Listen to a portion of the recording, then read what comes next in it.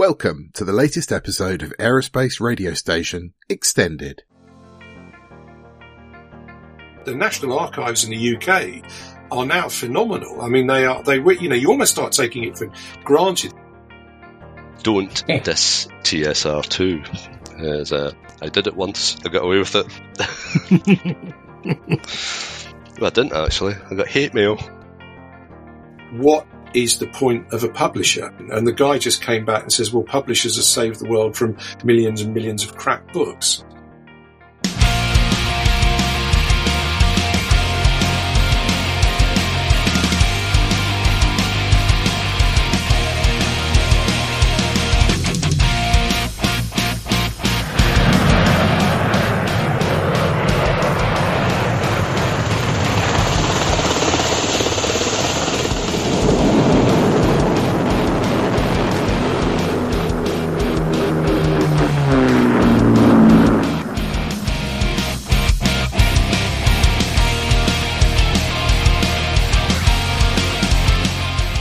Hello and welcome to Extended, your aerospace radio station.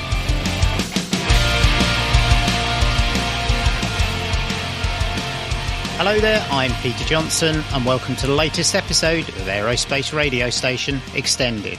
We return to the roundtable format for this episode and have a stellar lineup of aviation historians with me today. First off, we have Mick Oakey. Of course, he's a familiar voice to many of you, and he is the managing editor at the Aviation Historian. Mick was the editor at Aeroplane magazine for 28 years and is a member of the Royal Aeronautical Society's Historical Group Committee. We also have Robert Forsyth, who is an author, editor and publisher, and of course, he specialises in historic military aviation. Set up his own publishing company and has since then gone on to write many more than 30 titles on the aircraft campaigns and units of the Luftwaffe. You can, of course, hear Robert on Extended on episode 126, the Luftwaffe's Special Weapons, 129, our Coastal Command series, and episode 160 for his fabulous book, The Stalingrad Airlift. And finally, we've got Chris Gibson, who sits on the committee of the Royal Aeronautical Society's Heritage Specialist Group. And he's on the editorial committee of the Aviation Historian as well, for whom he also writes. He researches, writes, illustrates, produces and publishes aviation books for Cressy, Key Publishing and his own company, Blue Envoy Press. He's the former editor of Air Britain Aero Militaria and specialises in Cold War military aviation and guided weapons. The interesting fact about Chris is he's currently on a drilling rig 100 miles east of Aberdeen. So, gentlemen, welcome to Extended. Thank you very much. Thank you. Good to be here. Well, it's great to have you with us today. Let's kick off the debate. Mick, let me come to you first. What's relevant in aviation history at the moment? Big topics, talking points? I think inevitably, World War II is always perennially popular, always has been, always will be. Stick a swastika on a book and it'll sell better than anything else. Stick a Spitfire on a magazine cover and it'll sell better than anything else through the news trade. We find that slightly boring on the Aviation Historian because we like to pursue the less trodden paths. I think there's a lot of interest these days in the Cold War and in more recent conflicts. And I think that's largely a function of the people who are still surviving. When I joined Aeroplane in 1983, there were a lot of people sending in their World War II reminiscences because they'd finished their post-war careers and had time to write their memoirs.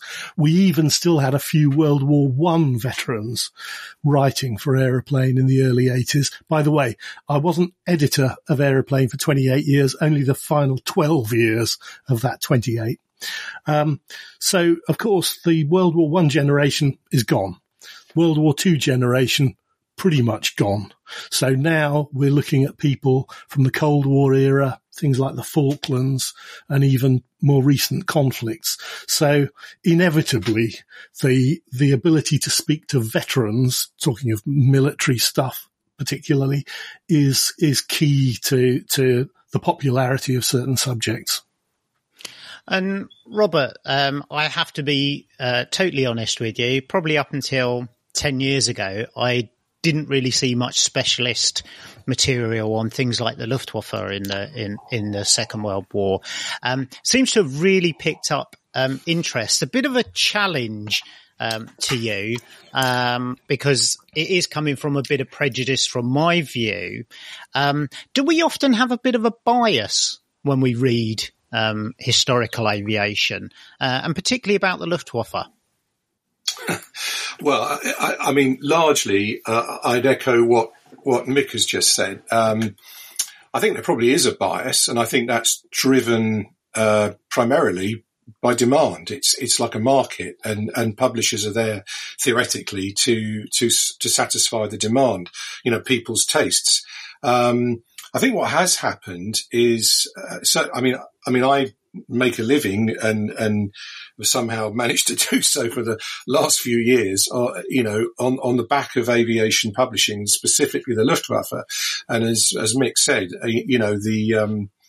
the sort of sad reality, I suppose, if you put a swastika on something, it does tend to sell. And as a very well-known publisher said to me several years ago, Adolf Hitler sells more books than Jesus Christ. And I think that is a truism, probably. I think what has happened, however, is yes, the Luftwaffe has sold, and as Mick said about Spitfires, you put Spitfire on the front of a magazine and it sells.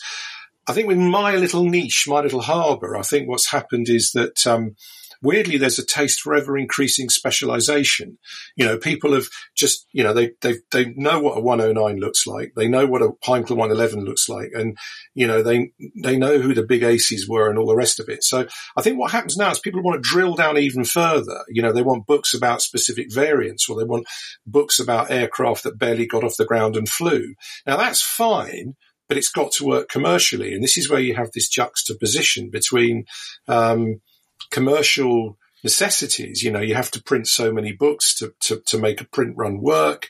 And really, we've done a couple of very eclectic and quite specialist books recently on the Dornier, very good books, excellent books, but for example, on the Dornier 215. Now, that was one of Germany's most exported aircraft, but actually, where does it sit alongside the 109 or the 190 or, an aircraft like that? And similarly, the Ju-287, forward swept wing jet bomber, and that book is now astonishingly out of print, but it took quite a few years to get to that point. So, and there is this, as I say, this tendency for the audience now, the market and readers to want, and I can understand it because the world is awash with books about the 109. I'm sorry to pick on the 109, but just for the sake of this conversation, the world is awash with those books. And so where does the publisher go? Where does, to satisfy all tastes? It's an increasing challenge. And the other thing I would just say is that, certainly from where I sit, technology is the driver. People want books about technology, not so much biography or memoirs, and that's getting harder because, as Mick said, the veterans aren't there. But it's really technical books that people want now. And Chris, let me come to you then. The Cold War, certainly on Extended, is a very, very popular topic. Whenever we do anything on the Cold War, particularly the jets, we're pretty much guaranteed to have a good response to that. What's really relevant then in your area of expertise in the Cold War? Is there anything particular that's really pressing that people have an interest, or is it just reminiscing about the old days? I'm not a great fan of the pilot memoirs. Mick probably knows. I prefer the hardware, the bits and pieces, how they work. Robert's talking about technology. I like the technology. It fascinates me. Like ramjets, amazing pieces of kit, but nobody knows what they do and how they work. Yeah. As another response to Robert of putting a Messerschmitt on the front page or a Spitfire on the front page or front cover of a book. Put TSR2 on the front page of a magazine. It'll sell out. Yeah. And I like putting a TSR2 on the front of my books, as Mick knows.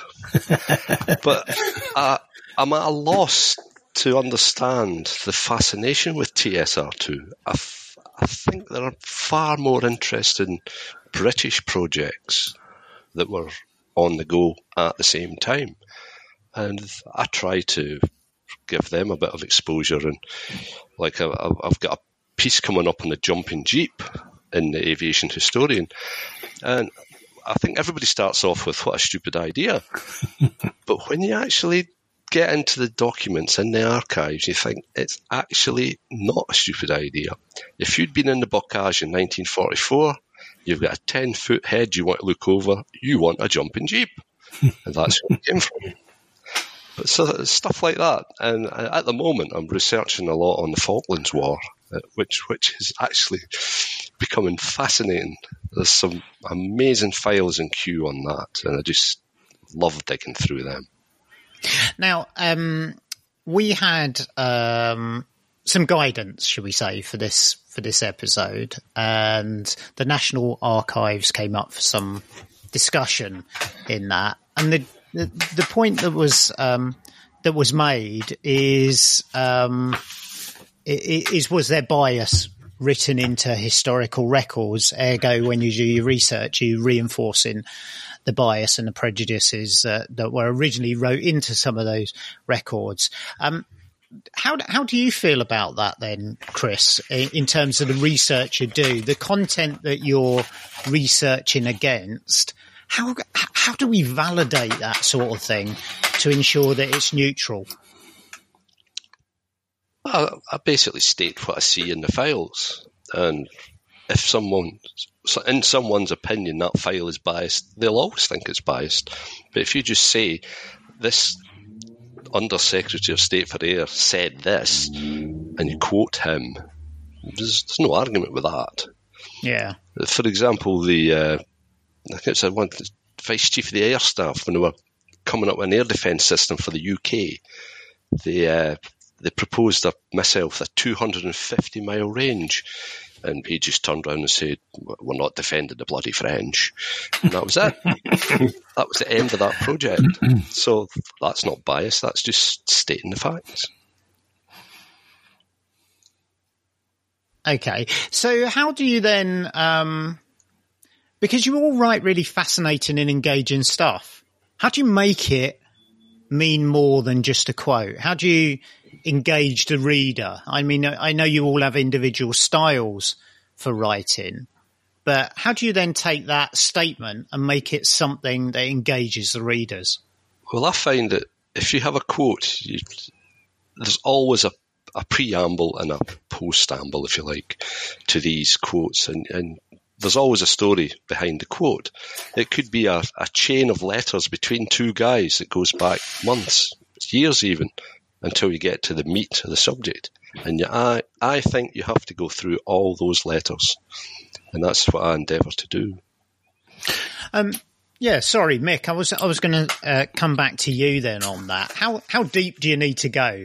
When do you know enough's enough and you stop digging? Because every single aviation historical author I speak to says, and there's so much more.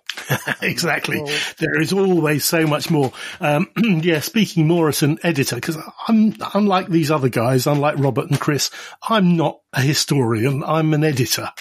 I don't write history. I process other people's writings on history. But generally, from my point of view as a journalist, editor and publisher, you stop digging when the deadline is looming over you to deliver the material. Right. Otherwise, you could go on forever. When I was editing Aeroplane, I invented, to my credit, a rather wonderful section called Database, which was an in-depth look each issue at a particular aircraft type. And we'd get specialist writers from all around the world to do these database sections, which might be 10,000 words across maybe 5 or 6 articles. And famously, we had a number of German authors writing databases for us on the JU88, the Messerschmitt 110, all sorts of German types, and they barely ever finished them.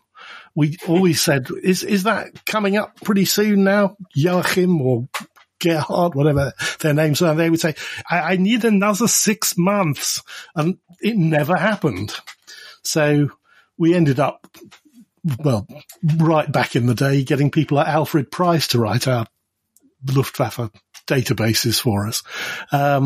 So the short answer is you can dig as deep as you want, and so long as you've got the time to do so. And the deeper you dig, quite often the more fascinating stuff you find. There's no end to it. Okay. Robert, Mick just mentioned Germany there. You write an awful lot about German aircraft. How much gets lost in translation? Well, I did study German at school to O-level, and I left it, and then I left school, and I discovered beer and girls and rock and roll and all that kind of stuff. So I sort of abandoned it, but that kind of gave me the basics. And when there was no shortcut. To be honest, Peter, it was I just managed to somehow over the years cobble a bit of schoolboy German and then join that up with a bit of, self-taught. I can read German better than I can speak it. If I was parachuted into Germany tomorrow, I could probably just about get by on schoolboy German. But my reading German is much better. And I've managed to, over the years, grasp a knowledge of technical and military German. And I think most of the guys that I know who I not write with, but who I have the privilege of publishing and who I count as friends who are not German have done the same thing. They've gone down that path. You just teach yourself, and your learning is driven by your passion for the subject. Peter, if you allow me, there's a few interesting points come from this. A moment ago, Chris was saying, you were talking about bias, and you asked Chris, and one thing came out of Germany in the 1950s was a scheme that was funded and promoted by the United States Air Force, where they took a lot of former German generals. This was after, it was in the 50s, so hostilities had well and truly ceased. And they commissioned these German generals, former generals, to write studies of the Luftwaffe. And I've been revisiting these. And in the sort of 70s and 80s, they got kind of swept away in the sort of tide of new research. And they were a really wide-ranging and big study, and I've been using them for various reasons recently. And you do, of course, get the bias, and the bias comes in the fact that a lot of these guys wanted to whitewash their careers. They don't mention the war or the nasty bits of the war and all the rest of it. And sure, there was a bit of probably some self-serving stuff going on, but actually, sitting in the, here we are in 2023. If you look at it objectively, those studies are really, really useful. And by and large, they're not biased. They're just, it is a very German, they were very straight. They were written very directly. And so they have value. And you just have to, if you see bias or you sense bias, you just got to say to yourself, look, is the reader going to be sensible enough to recognize this and understand it? Or have I got to alter it? And I don't like altering it too much. I like to, as Chris was saying, I like to actually just, if I'm going to use a quote it, because that's what the guy's saying. I don't like doctoring stuff. Also, in terms of style, I think it's very important. What I try and do in most of my books is to sort of tell the story from the general down to the foxhole. The bloke in the foxhole. It's, there are people who write very, very good strategic overviews of battles and air campaigns, and there are people who write pilot memoirs, and I like to try and I'm a bit of a magpie when it comes to that. Mick's point about German writers, yes, I know that. you steal their babies from their hands, And also one last thing is, when do you stop? As a writer, I don't know how Chris feels about this, but as a writer, it's hard to stop sometimes, because you just want to give them that one little extra factoid that you've got. And when I finally hang up my boots, there's a project or two projects that I want to do, which no one's going to stop me on, and I'm just going to keep going. And I'll probably only sell it to, one man and his dog. But that brings us on to another subject, which we'll maybe touch on, which is self-publishing. And that has changed things dramatically. The landscape has changed dramatically because of that. So yeah. How Robert, does that change things? Is that just in the process of bringing a book to fruition? What, does it change anything in the research you do, or in the depth you'll go to, or in the type of book you want to write? There are books, there are projects which, and I'm sure I'd be interested to hear what Chris says, but there are projects that I know a publisher wouldn't touch. And there are authors that come to me occasionally with ideas, and you just have to politely show them the door, But, self-publishing does open up lower print runs, books that may not otherwise get published. And again, I went, to put that into context, I went to a London book fair a few years ago, and there was a symposium I went to, and the question was thrown to a big sort of London publisher talking head. What is the point of a publisher? Which was a big question. And the guy just came back and says, well, publishers have saved the world from millions and millions of crap books. And that's a hard attitude, but in a sense, it's kind of right. But self-publishing now changes that. And, the door is open for anything you want to do. So it gives people freedom, but you need an editor, because otherwise you do get crap books. Yeah. So Chris, I'm coming to you then. I don't know if Robert's thrown you under the bus then, or given you an opportunity to tell us some of these crazy book ideas. Oh, I've got loads of crazy book ideas, but like he says, publishers have saved the world from them. But speaking of self-publishing, if you're aware of an author called Dave Forster, specialises in Cold War electronic reconnaissance and Canberras. He self-published a book on sniffers, radioactive clouds, etc. I saw that, and I mentioned it to a publisher I know, and he went, do you think he could do something else on that?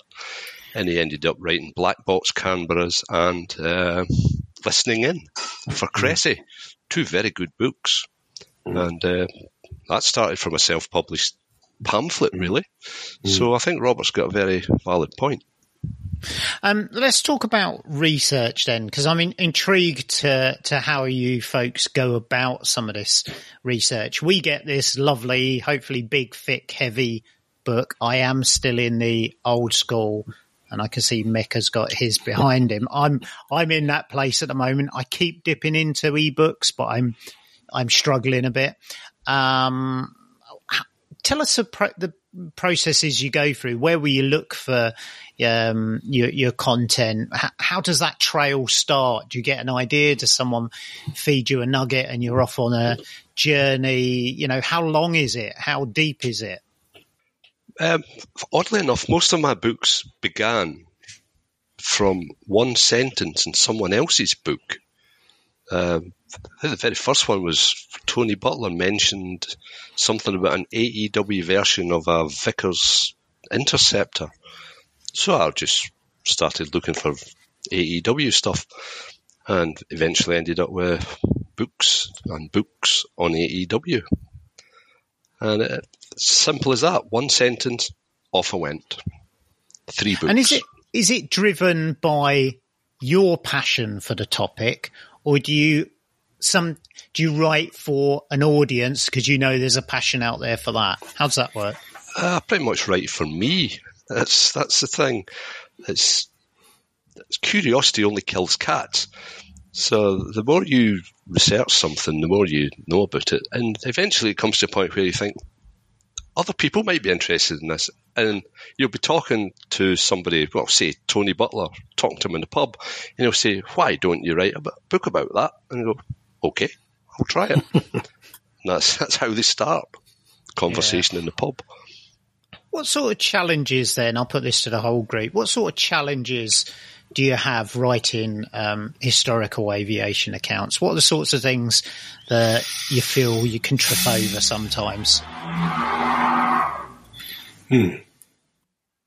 I would say one of them is TSR2. That's a big thing to trip over. Yes, don't diss TSR2. As, I did it once, I got away with it. Well, I didn't actually. I got hate mail. But yeah, there are some pet subjects that people hold very close to their hearts, and I'm at a loss to understand the passion, but then I wouldn't understand the passion for something like that. So right. Are there any areas for you, Robert? I think. Well, I was going to say, I'm sure Mick's come up against this as well. You have to be. Well, I found you have to be a diplomat sometimes. As I wear one or two different hats, but with an editorial hat on, you get given a piece of work, and it's a very good piece of work, and someone's put their heart and soul into it, possibly spent years on it, but it's, to use an analogy, it's like you're like a sculptor. You have this great boulder, the lump of rock that comes in, which is really good rock, and it's solid, but you have to carve it. And, there have been one or two occasions, happily only very few, but where I've had to, not come to blows with an author, but you really have to sort of, there's a process. You have to be a firm diplomat and say, look, if you leave it like this, it's not going to work, or I'm changing it because it's just got to be changed. People are very, I found, Mick, I don't know how you found this, but I find authors generally, if you say, hang on, that's wrong, it should be, I think you said a mark A, but you mean a mark B, people generally will accept, oh yeah, sorry, I got that wrong. Yes. You get a little bit of indignance, but if you criticize someone's, and I'm sorry, you shouldn't criticize someone, but if you have to take someone's work and amend it to a better, raise it. That is where I find that difficult sometimes, not actually doing it, but actually working with an author, and it can be quite hard. You have to tread very carefully. G'day, I'm Steve Vischer. And I'm Grant McCarran from Plane Crazy Down Under. And you're listening to Extended. You do have to tread carefully. There are plenty of authors who produce, a good example would be Chris, a good example would be you, Robert, who just present beautifully packaged material. I'm talking about a magazine context here, like the Aviation Historian and Aeroplane, where all the pictures are in place. It needs a very light edit. And we've always, all through my, whatever it is, 40-year career in aviation history journalism, I've always much preferred to edit with the lightest possible touch so that an individual author's style shines through, rather than taking the Reader's Digest approach of reducing everything to a very homogeneous house style. Absolutely. Much prefer to have all these disparate voices all packaged together in one magazine. And it's interesting to look back on particularly the earlier days of my interactions with authors, and hallowed people like the great test pilot and record-setting pilot Alex Henshaw, who wrote the most amazing reminiscences of all the astonishing things he did. But even though he was a test pilot and used to coming up with concise reports and so on, he found it very difficult to string an article together in a logical sequence. And in the days before computers, when he would send us a TypeScript manuscript, I remember cutting it up into almost individual sentences and reordering them and sticking them back down again before sub-editing it. It was no bad reflection on Alex. It's just the way he was. But certain people's brains operate in different ways. And similarly, the great Roland Beaumont, who was a lovely chap, but had a reputation as a bit of a bully. I used to spend hours on the phone to him arguing about punctuation for the articles that he wrote in Aeroplane. He always wanted to take punctuation out. And I said, the readers need to breathe. You've got to have the odd comma or semicolon or full stop in there. And he always, we go through galley proofs, the long printed proof of the text before you did the paste up layout. We go through galley proofs and I'd take his corrections and argue about points with him. And, he would argue about every last full stop. And in the end, after about a year of this, working with B, I realized the best policy was to put in twice as much punctuation as was actually needed, so that he reduced it by half and we ended up with about the right amount. I remember that one, Mick. Great stuff. Let me then ask, I suppose, the $64,000 question. And this is something that's really, I feel quite strongly about in the last, I don't know, maybe decade or so. I get a fabulous opportunity to talk to folks like you. And sometimes we have a discussion offline and we have a chat about things. But are historians looking at aviation through modern day goggles? Are we losing the context of events in their day? How do you feel about that? Because there's always a debate about this, and you post something on a book club, and somebody has a view, and somebody else has a view, and you think, oh, that's a fair point. Actually, maybe we shouldn't be looking at it that way because let's take the Second World War. There were X number of theatres. So looking at one small incident in isolation doesn't give the context of what that individual may have seen going on elsewhere. How do we feel about that as aviation historians? Well, all I'd say is, as the point made earlier, we've lost veterans. Talking about the Second World War, excuse me, we've up to the Second World War at least, even heading into Suez and Korea and things like that. Sadly, they're fading away. So, although some would argue that you don't always get an objective view from veterans, so maybe you have to go to more than one veteran. But I think one thing that worries me a little bit is it's a double-edged sword, the rise of the internet and readily available online information, which increasingly people tend to take as gospel. I think that may taint the way we look at things and approach things. I think people of our, I think I'm all right here, of our generation, we are a little bit old school, and maybe we become slightly long in the tooth and a bit dinosaur-like, but we approach it in a certain way, and I think we knew what it was like pre-internet. But I think the internet has been a source for good and bad, I'm afraid. I think in that respect. And should we be worried about future generations not having the insight that, flattering myself, but we may have because of the experiences we've had and because of the opportunity we've had to speak to some of those veterans? And that goes, I've got a 12-year-old daughter. She Googles everything and she thinks that's the way the world is. Now, whether I like that or not is irrelevant, actually, because I'll be gone in however many years or decades, hopefully. And that's what they'll do, or whatever comes next. Do we fear for future generations on understanding history in the way it should be interpreted? I don't think so. My brother's a teacher, and he once said that if kids are picking up stuff on their phones on the internet that shows they're reading, and it might just lead them into reading books. And if we're writing the books, they might just pick them up. So I think it's a good thing. Yeah. What I do worry about is historians with agendas. I try to be as objective as possible. Just the facts, as Columbo would say. And that's what I aim for. Okay. Mick?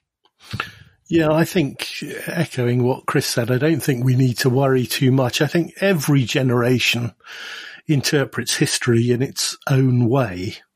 And, there's the shoulders of giants thing that, we're always trying to move history forward. It's very much what we try and do with the aviation historian. We deliberately don't rehash the same old stories. We try and come up with a new angle on something. A good example would be Chris's recent work on the Falklands War, where an amazing discovery at the National Archives in a rather anodyne-looking report on refueling revealed some extraordinary the longest ever long-distance bombing raid plans, including bombing the Falklands and flying back the long way over the Pacific and via the USA and Canada. It's extraordinary stuff. Yeah, it was. And also the lovely thing about that was, I can't remember if it was that article, I think it was, which resulted in contact with an Argentinian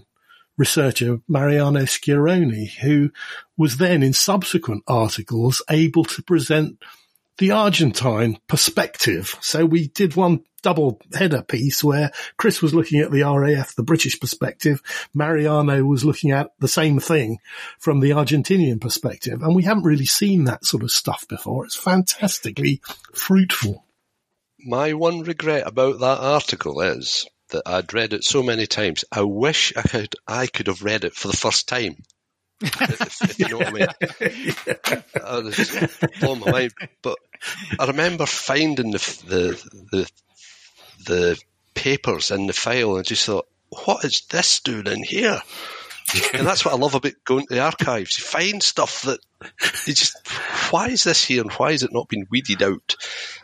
Oh, there is something here. This is very good. I'm using this. That's what I love about digging in the archives. Yeah, I've shared your experience, Chris, and it's a great moment when you get a file that's, about A, and then buried in there is X. And it happens rarely, but when it does, oh boy. And Robert, just taking that further, I think we've talked about one of those discussions you had that opened up some doors to other areas. How much more challenging is it to write on a topic like the Luftwaffe when there's not really a national archives there to do that with? Well, there is. In Germany, there's the Bundesarchiv in Freiburg, and I have to say, as a user, I feel very. I mean, I started using the UK National Archives when it was still the dear old Public Record Office, and there were these guys in brown sort of coats that used to have, and everything was photo. You wanted a photocopy, you had to queue, and all the rest of it. But I think that generally, I don't know what you would say, Chris, but the National Archives in the UK are now phenomenal. I mean, you almost start taking it for granted, the accessibility, the speed with which documents get delivered and all the rest of it. If you go to the Bundesarchiv in Freiburg, for example, they are only, I would say there's still a long way to catch up in the digitization process compared to, say, the UK National Archives at Kew. I can't comment on Washington. I've been there, but many, many years ago. I think the UK archive is great. The Bundesarchiv, I mean, there's other archives in Berlin and what have you. And generally, actually, the German archives,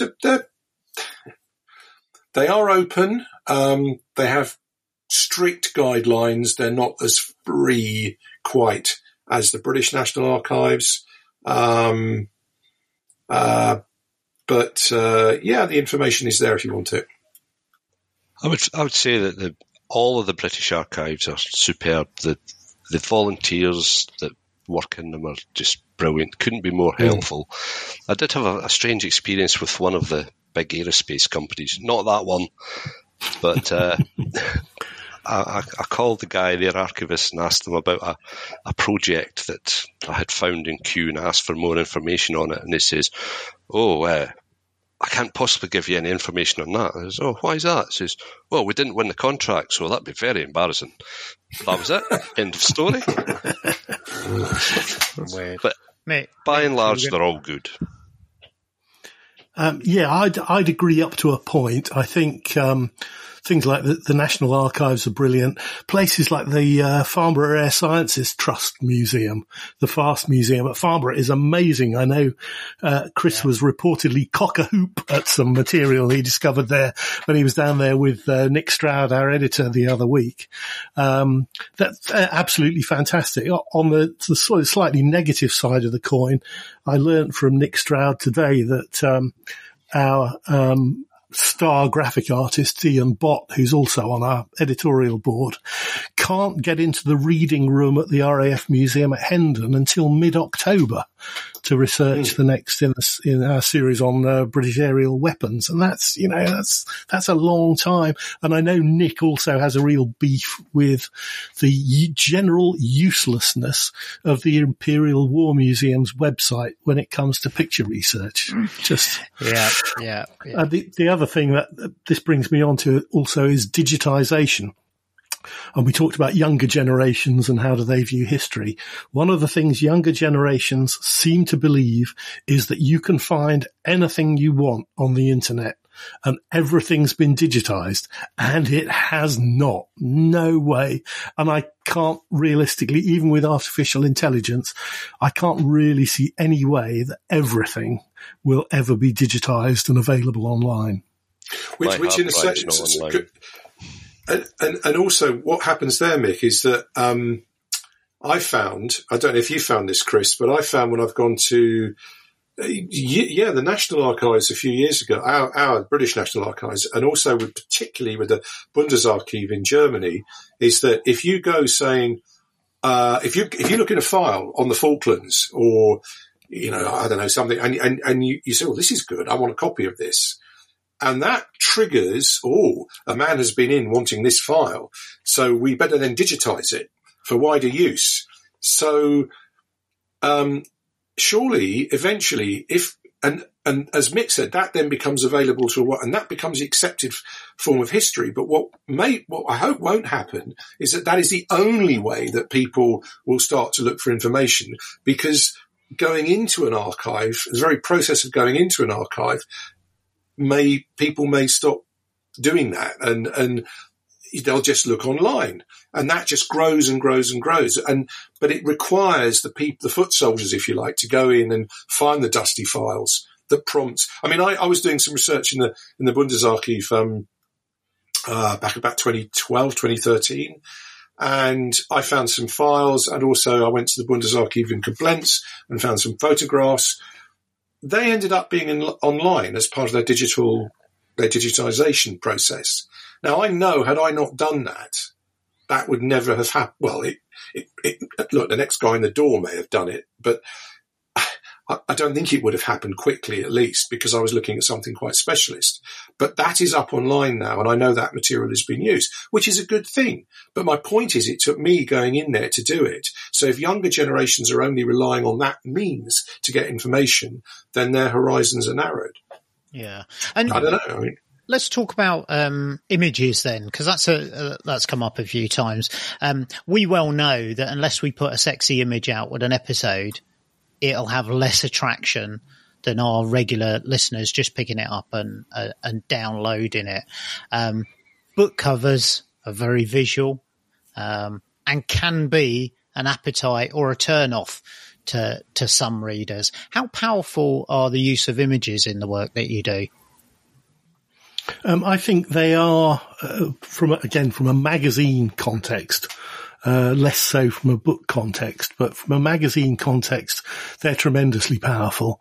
They are most powerful for magazines which are sold in the news trade, in W.H. Smith's and things like that, where a cover image has, but the research that we used to do in IPC Media when I edited Aeroplane, the research said you had 4 seconds from somebody first spotting your front cover on the shelf to deciding whether or not they were going to pick it up and therefore whether or not they were going to buy it. So an arresting cover image for a magazine was very important. And it also meant that magazines at that time and still today the cover has to be festooned with cover lines. Our publishers wanted us to basically put a note about the entire contents on the front cover in the hope that it would generate some interest. With the Aviation Historian, we don't have cover lines, or we have one, because we don't sell through the news trade, so we don't have to worry about that. And then we can use our images to really tell the story. Going back to what Chris was saying earlier, our current issue, TAH-44, has got TSR2 on the cover. A fairly well-worn image, but nevertheless. But it was for a good reason, because we were looking at the political background, one of Professor Keith Hayward's articles about the political background to the British aviation industry. So certainly for magazines, images are important, not just for front covers, but for opening spreads throughout a feature. You want to open it and see images you think, wow, that's amazing. Never seen that before. One of my pet hates is photographs in books and magazines with very short anodyne captions. I like a long caption. I pretty much present 2 books, one based on the photographs, another one based on the text within one book. And as I always tell authors, somebody took that photograph for a reason. You have to find the reason for that photograph being taken and why. What's going on in that photograph. If you look in a lot of my books, there's a lot going on in the background, and I try to describe it. Like in War Prizes, which I did along with Phil Butler, lots of photographs of captured German aircraft, and lots of people like squaddies standing guard on them, and they're just amazing photographs. But in the original, I didn't think the captions were as good as it could have been. So I expanded a bit. Yeah, I agree with you entirely. And it's like when you get a picture of a lovely works photo or a factory photo. It's particularly in World War II German stuff. You get a lovely works photo and the stuff that's going on in the background. Yeah. In factories, and you notice, what's that little thing? That, the prototype in the corner of the workshop or something. But yeah, some authors are better than others at that. And the other thing is, sometimes you'll see something in the background and you write a huge caption about it, and the layout chap will cut them off. Yeah. You have to say, please restore that to the original size. That happens not.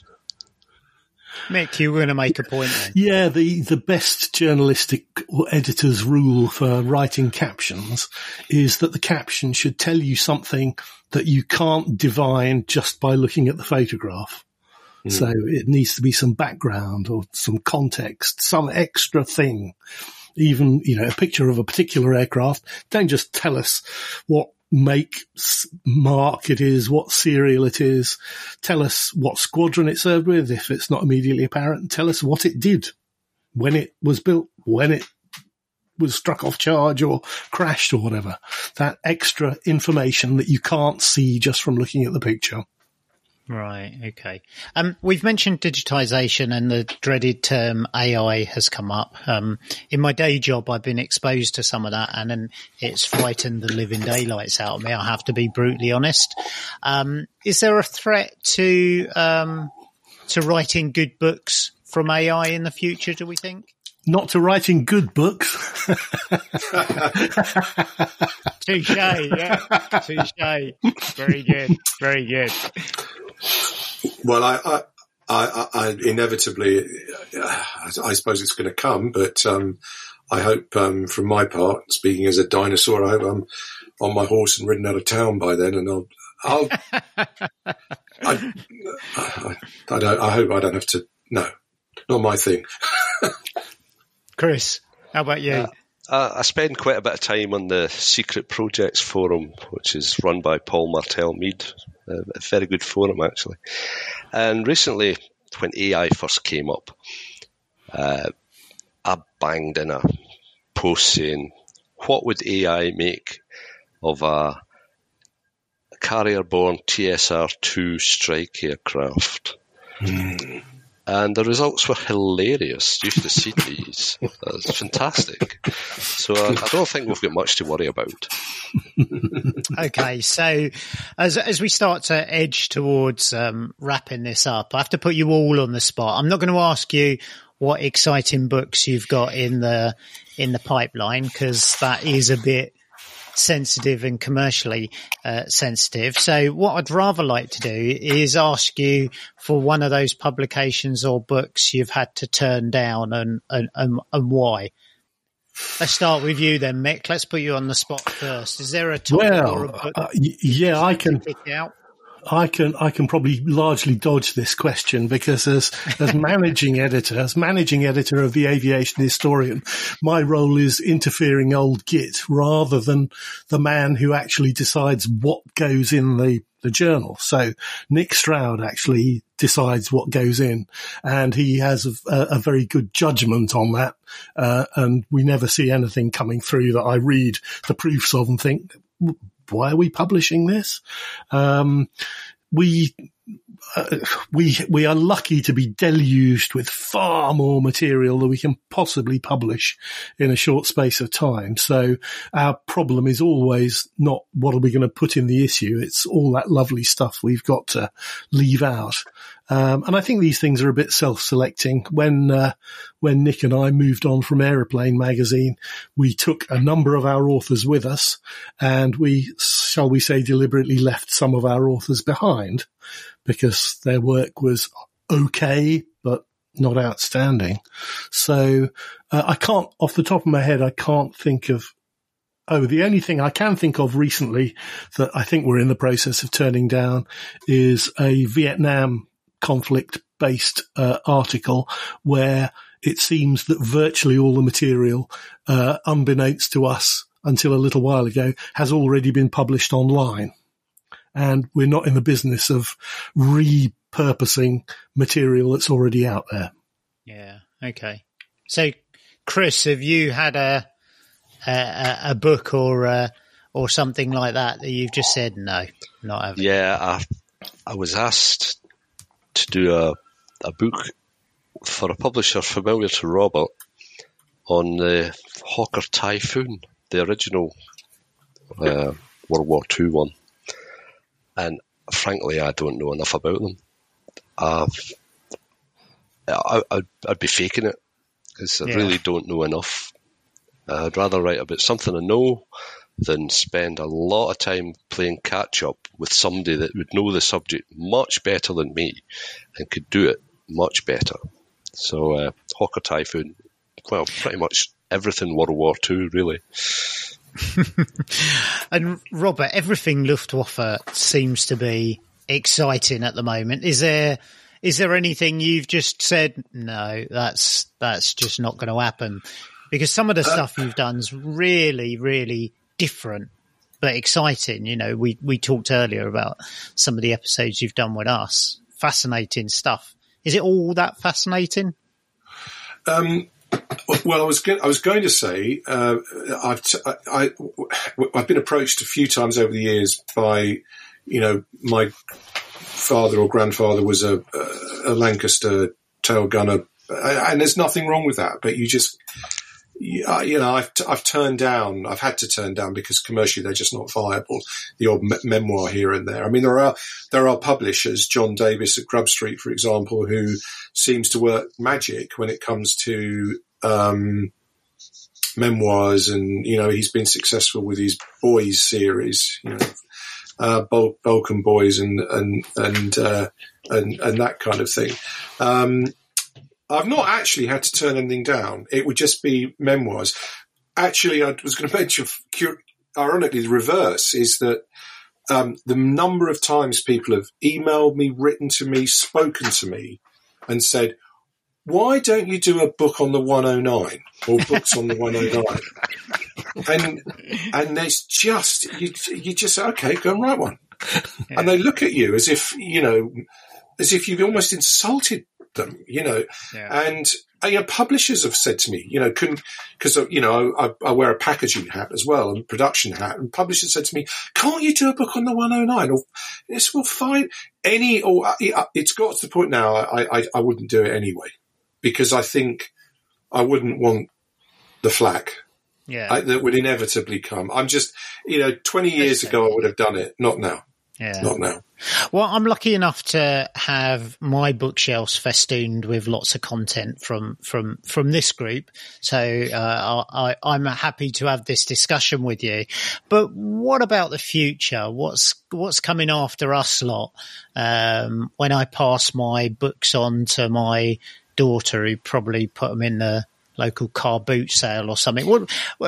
Where are the new writers coming from? Where's the new energy? Where's the youngsters coming from? And what can we do to give them a bit of advice about future aviation historical writing? Chris? Well, while I've been doing Blue Envoy Press, which is my own publishing company, I've always aimed to give new authors a chance. Guys like Paul Martel-Mead with his P1121 book, which sold out immediately, which was great. But other guys like James Jackson, you must have heard of James through the Aviation Historian. He did a helicopter book for Blue Envoy Press, and on the back of that, he got a book on the post-1945 development of RAF trainers for Cressy, one of the Hikoki range. And since then, he's got another 2 titles for Cressy to do, which I'm really proud of James and what he's done. And I'd like to take some of the credit. No, he's a solid researcher, and he's an actual historian as well. So there's also Mike Price as well, but Mike's too busy to write. But the stuff he writes is good. But I'm sure there's lots more new writers out there that just need a leg up for somebody like me. Mm. That was a great thing about being the editor of Aviation, Aero Militaria for Air Britain. Guys would send me articles, and they'd be great. They'd be huge, but in there you could produce them and run them over a series of articles over a year or two, and you get some good stuff. But I don't think publishers would go for them. Like Robert was saying earlier, you have an awful lot of editing to do. So I think there's guys out there that just need a chance. There is an old guard, and they need moved on. Not that moved on, but you know what I mean. Yeah. Mick, how about you? There's one person I'd single out, which is it's a fellow member with me and Chris on the Royal Aeronautical Society's Aviation Heritage Group Committee, Dr. Victoria Taylor. And as Nick Stroud describes her, as a shining beacon amongst sort of modern new aviation historians, younger aviation historians. She recently wrote a paper about the Nazi Young Flyers Corps, which was published, I think it's been published now, on the Journal of Aeronautical History, which is the Aero Society's online aviation history journal. And a brilliant young historian, and I think we'll hear a lot more from her in the years to come. How about you, Robert? You must have some under your wing.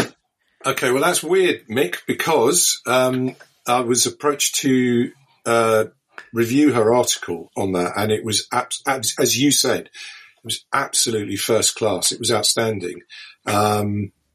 And I don't think I'm letting any cats out of the bag, but I'm working on a new exciting publication that's going to be out sort of around Christmas, sort of compendium of Luftwaffe stuff.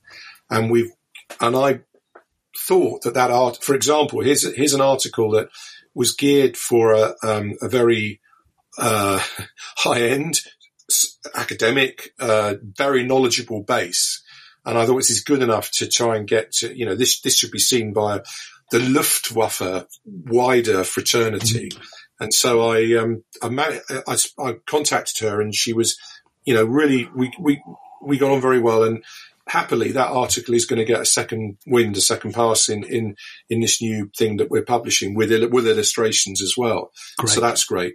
My guys, I think I've got to say there haven't been too many new arrivals actually writing. There's a difference between a lot of people who say they will write a book and actually they do it.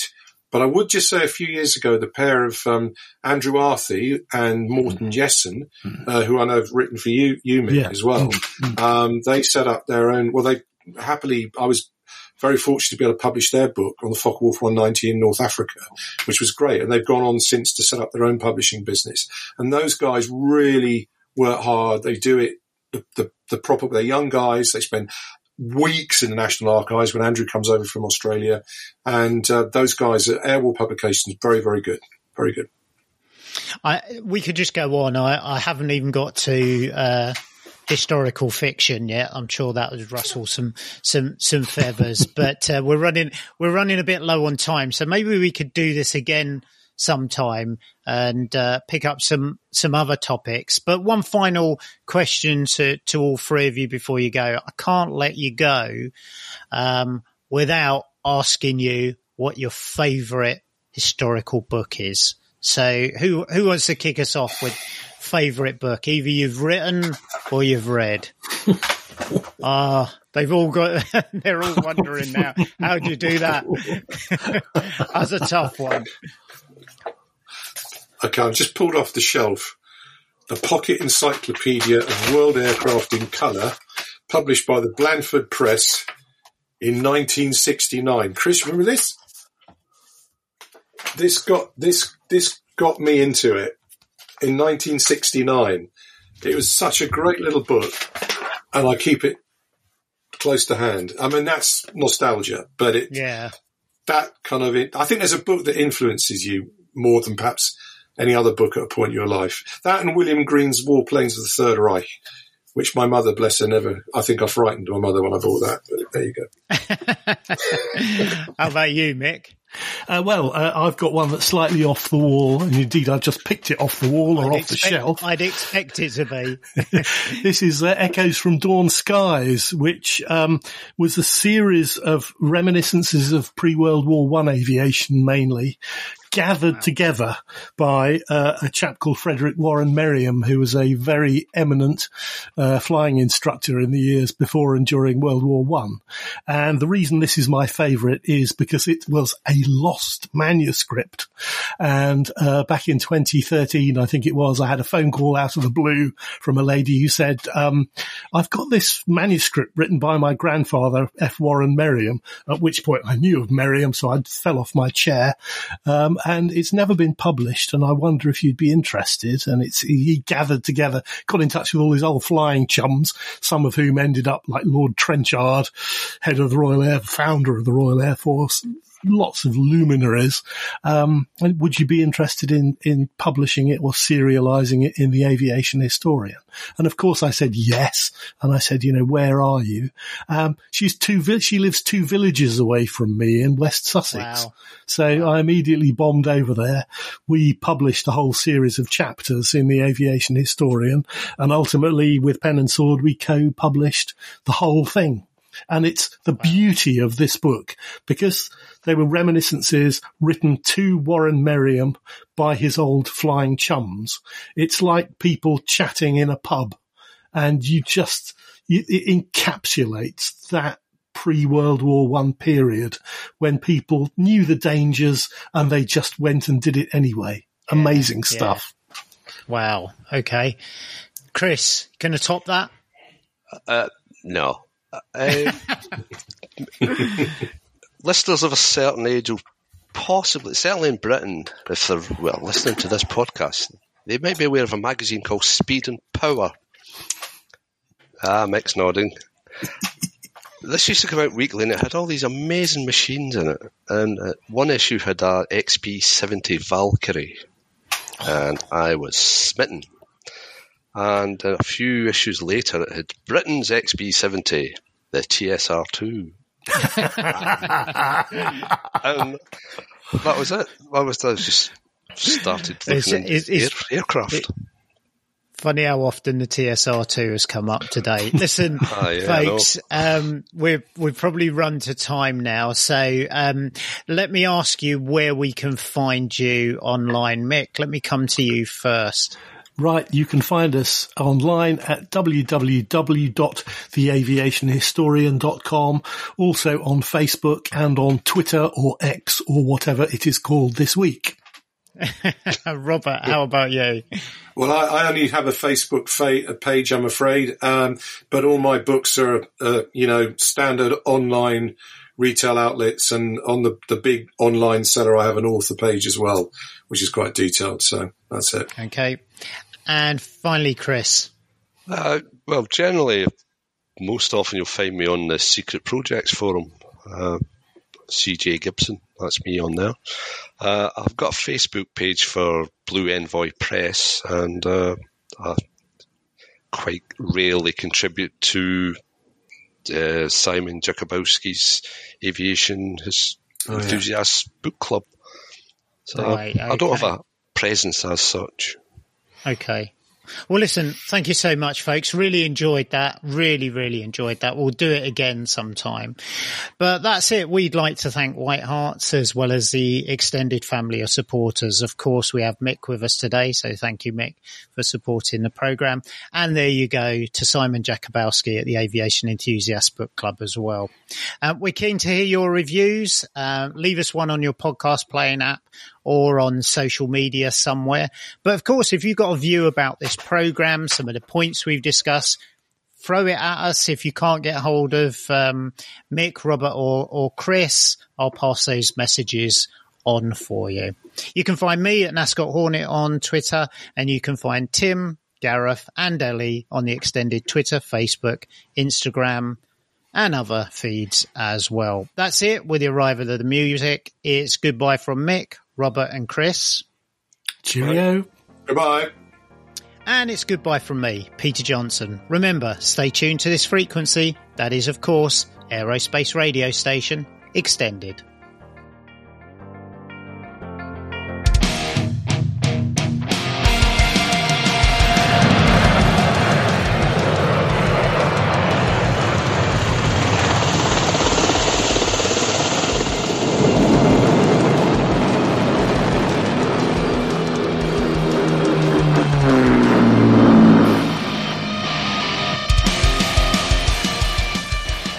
Our legal policy and use of our material can be found on our website. Please do ask before using anything you hear. The programme is produced with a Creative Commons licence.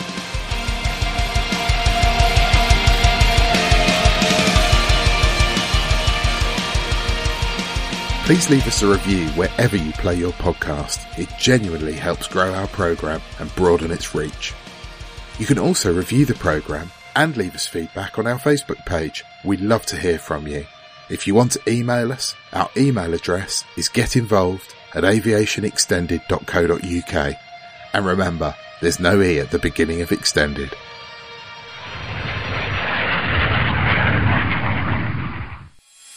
From across the globe, from the centre of aerospace, and now to you. The Royal Aeronautical Society is the world's only professional body dedicated to the entire aerospace community.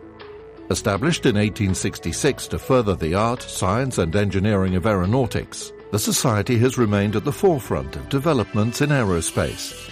Visit www.aerosociety.com. Extended.